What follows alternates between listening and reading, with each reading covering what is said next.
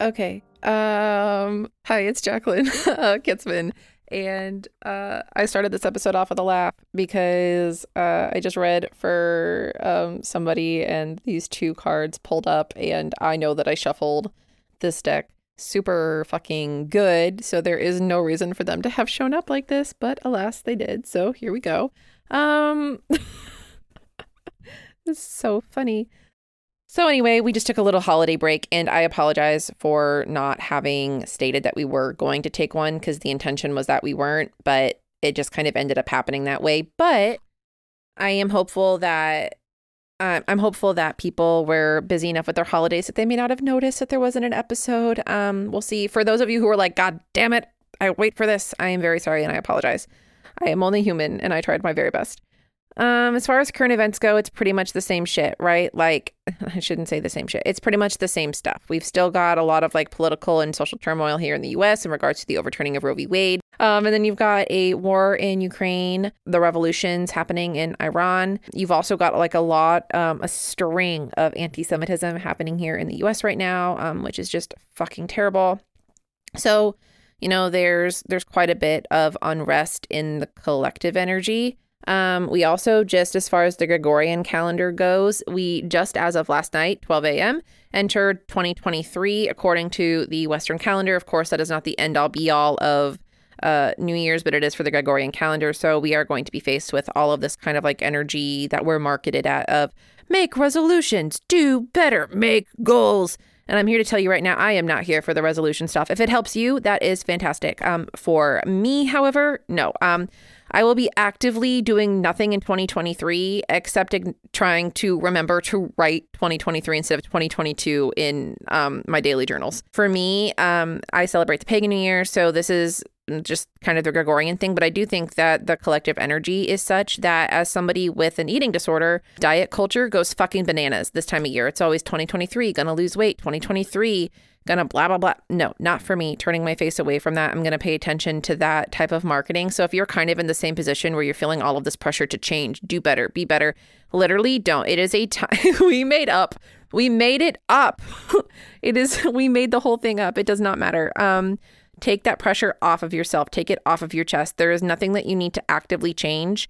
If like it's all good and well to say, okay, like to harness that energy, to kind of harness like new beginnings. I'm not saying don't do that if it's what it helps empower you. I'm just saying like specifically for people who are, struggle with like disordered eating or struggle with like diet stuff, or even just like do not operate well under like severe societal pressure to change something, or to have been married by a specific point or have this much in your savings by a certain point. Like we made all of that up. So, you try to find a way to take that pressure off of you, and you can be like me. If your only goal is to write the correct date in your journals for the next 6 months, good for you. Fucking good for you. I thumbs up that. This week, we are talking about the King of Swords. Gun to my head, I would have told you we had covered this card. I've talked about it enough. We have heard the parable enough of me saying the King Solomon and the two women with the one baby. And then he says, cut the baby in half. Anyway, that's kind of the energy we're working with today here. So we're going to talk about it again. Not that exact parable. I'm not going to tell it again. I just did. It was the abridged version, spark notes, if you will. However, the King of Swords is a card that I just talked about in a reading today. So we're going to go over it. I'm primed to talk about this. Let's start off with the fact that this is a court card. Court cards are double elemented. Kings are represented by fire and swords are represented by air. So we're dealing with fire and air, a fire tornado, if you will. A tornado on fire. The King of Swords, the card, what it looks like, it's a king on their throne. They are sitting face forward. They have a cloak over them. They have one hand resting very like unbothered on one of their legs. The other hand is holding up a sword. The sword is not completely upright. The sword is kind of like tilted, and I'll explain why that's important. Their throne has a very high back. On their crown, it looks to be an angel with wings, and behind them is very similar imagery to the Queen of Swords, in which this throne has butterflies coming up over it. There appears to be a naked person or people in the lower part of like the back of the throne, just kind of like rejoicing at the sky butterflies. And then around the top butterfly are 2 crescent moons. So it almost looks like maiden, mother, crone type imagery, but instead of like a full moon, you have a fully transformed butterfly, which I think is very interesting, and I will touch on that. In the background of the card, you've got some clouds in the sky. It's, it's cloudy, but it doesn't look, it's not like the trees are being wind whipped. You can see that the trees are kind of like bearish looking, but you're not getting, the birds are flying peacefully. They're not being like hurricaned out of the sky. So, the overall vibe is like cloudy, partly cloudy, but not windy. And the king is generally unbothered. They're just kind of sitting there, like the sword, like even like their elbow with the sword. It's not like they're raising their sword in like a huzzah type thing. They're just kind of holding their sword, like looking at it. And again, the sword is tilted. So let's kind of break down, I guess, like traditionally what the King of Swords means, like when you pull it. When you pull this card, you're going to get, if you Google it or if you look at like the guidebook stuff, you're going to get cold-hearted man with logical, rational thoughts. And okay, sure. But I think if you're looking deeper into it, like when you're pulling this card, what it is kind of like asking you to do is that kings don't ask permission. Kings just kind of do. They just lead. And they're not worried or bothered about the people that are following them. They're just kind of living and doing their thing. I always think that the best way to show somebody like how to do something is to just do it. And if you're doing it and you're succeeding at it and you're having fun, and when I say succeeding, I mean you're just really fucking content, people are going to be like, hey, what's your secret there, friendo? And you're going to be in that unbothered kind of king energy of just living, and people kind of wanting to know what your secret is or following in that way. So in the King of Swords, we are, of course, the Suit of Swords is talking about communication, written and verbal, truth, clarity, thoughts, brain chemistry. The King of Swords is not someone who is like up and ready to go into battle, right? Like they're kind of, they're like kings do things. That's the fire with the king. They're doing something. They're creatively, this is a person who is like very like fiery, passionate about truth and wisdom and learning and study. Like this is somebody that you could say is like, gives a really good and passionate like speech. Someone who is going to like give a speech before they run off into battle. This is King Arthur. This is like the very genteel king who cares about what their people have to say and how they're coming across and what their words. They are very articulate. They understand that words are weapons and that their pen is a harpoon, to quote one of my very favorite 21 Pilots songs, Ode to Sleep. Their pen is a harpoon. Their sword is a harpoon. So they understand that they are gifted and with the ability to harm or uplift, to harm or to lead. And that is why their sword is crooked. They're not using the sword as a weapon. The sword is not a weapon here. The sword is not meant to be scary or terrifying or jar us. This is just a sword to like represent like, hey, like I know how to use this and I'm not, and it's right now, it is harmless. Like I am leading from a place. I'm not leading from a place meant to harm. At our best in the King of Swords, we are articulate. We speak in prose. We are writing impassioned, transcendentalist, like Thoreau, Henry David Thoreau, and this very like classic type literature where we are like Benjamin Franklin, like writing and imploring us to be more socially progressive, or like speeches that Obama gave when he was president, or even that he gives now, where he spoke so articulately and passionately about things. You could just keep it like Alexandria Ocasio-Cortez, like when she speaks and she's talking to you and she makes highly complex legal matters like so tangible to us. Like the point of the King of Swords is not to do things so it's over people's heads. It's to make it relatable. It's to talk to people and impassion them and give them this spark of joy. And you're doing that from a place of wisdom, right? You're doing it from a place of being empathetic and having this wisdom and understanding that the things that you say, they matter and they have the ability to heal and to transform. And that's the maiden mother crown thing at the top of this throne, where you've got the crescent moon and the butterfly and the crescent moon. I think the butterfly here, again, it's that transformed state. It's that temperance thing, right? It's like kind of like that nod back to the temperance energy and the death line, where I always describe the death line as kind of like this whole process of a caterpillar, like trying to figure out like what the fuck they're doing, to butterflyness, right? So you've got the butterfly in the middle of these two, of this maiden energy and this crone energy, and they're this kind of this transformed person, kind of in the same way that like people who give birth, they're no longer what they were. They're a new person. They, you know, that's this common saying of like, it's not just the child that's born, a mother is born or a parent is born that same time. And it's true. So here, when you're looking at it in this most full extent, like the King of Swords is representing this kind of like, and you also can tell like it's temperance because of the little angel on the king's crown here, is that they are speaking from a place of like full understanding. Like they have been through some shit. They have been healed through shit. And now they are able to help others through their shit in a very eloquent way. The King of Swords at their highest is so eloquent, and the words that they use are uplifting and healing. And it's like getting I don't want to say sermon, but it's like hearing a speech and being so fucking motivated by it that you want to like a really good fucking TED talk or something like that. And then at its worst, it's someone that is highly, like, they are highly skilled with their words, to the point where you feel like you can't argue because you don't know how to like argue back, because they have such a cohesive, manipulated, gaslit argument that you're not sure how to come back from that. So that's like that energy at its worst. But when you pull this card in a reading,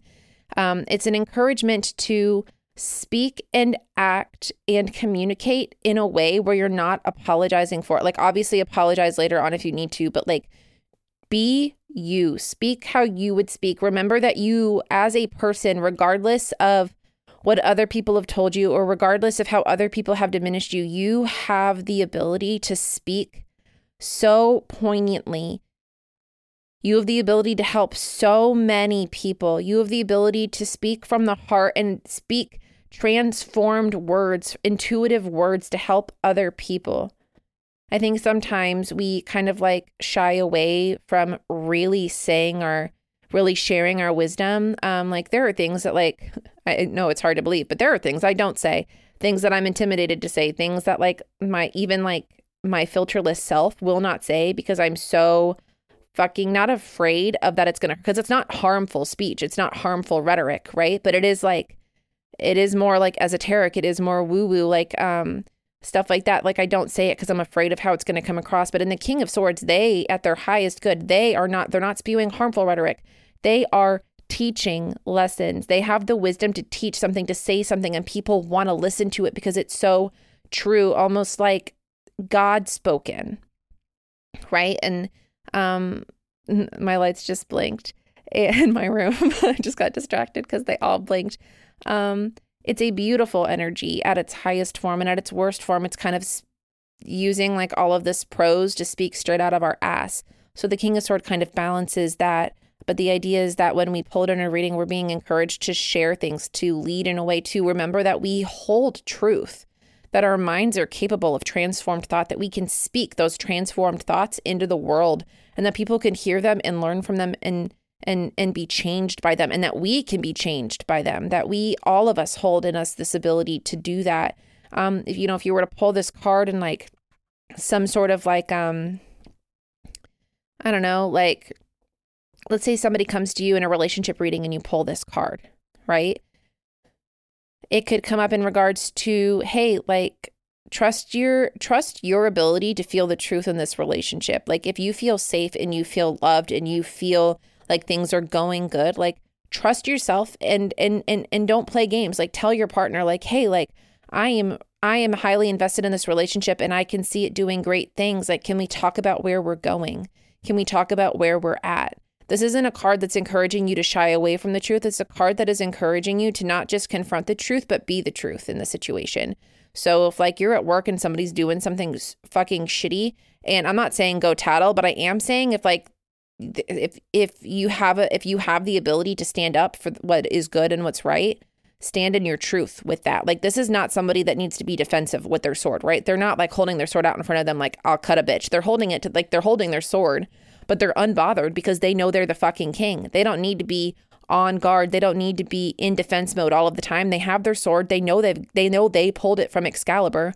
They know that they were right. Like they're in the right place here. You don't need to be in defensive mode. You just don't back down. I don't know. I hope that makes sense. Now, all of this being said, that doesn't mean that every time you pull this card, like it's saying you're in the right and you don't need to apologize and all of that. Like, obviously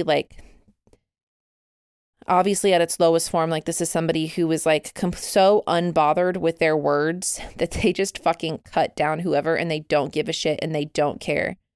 And that's where you don't want to be. And I'm not saying that that's King of Swords in the reversed. I'm saying that it depends on the intuitive reading of that. But those are the kind of options you have.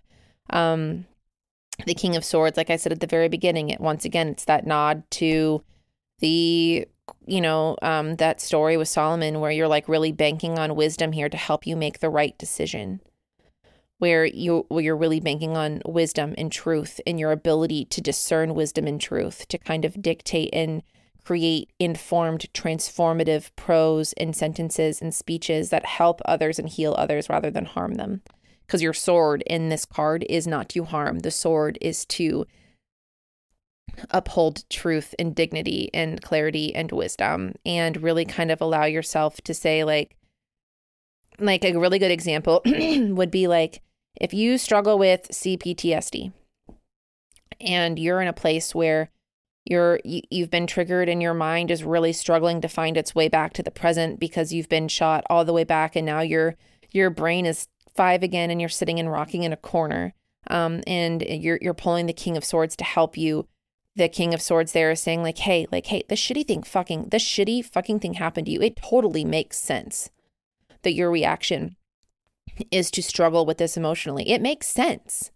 It makes sense. You're not crazy. You're not insane. You're not incapable. You're not weak. It makes sense.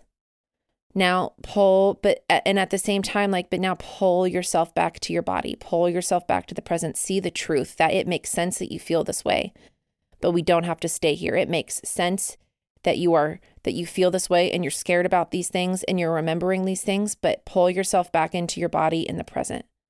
It's that truth and that wisdom of knowing, of being able to discern like what's real and what's not real, what's truth and what's not truth, and doing so without invalidating the self.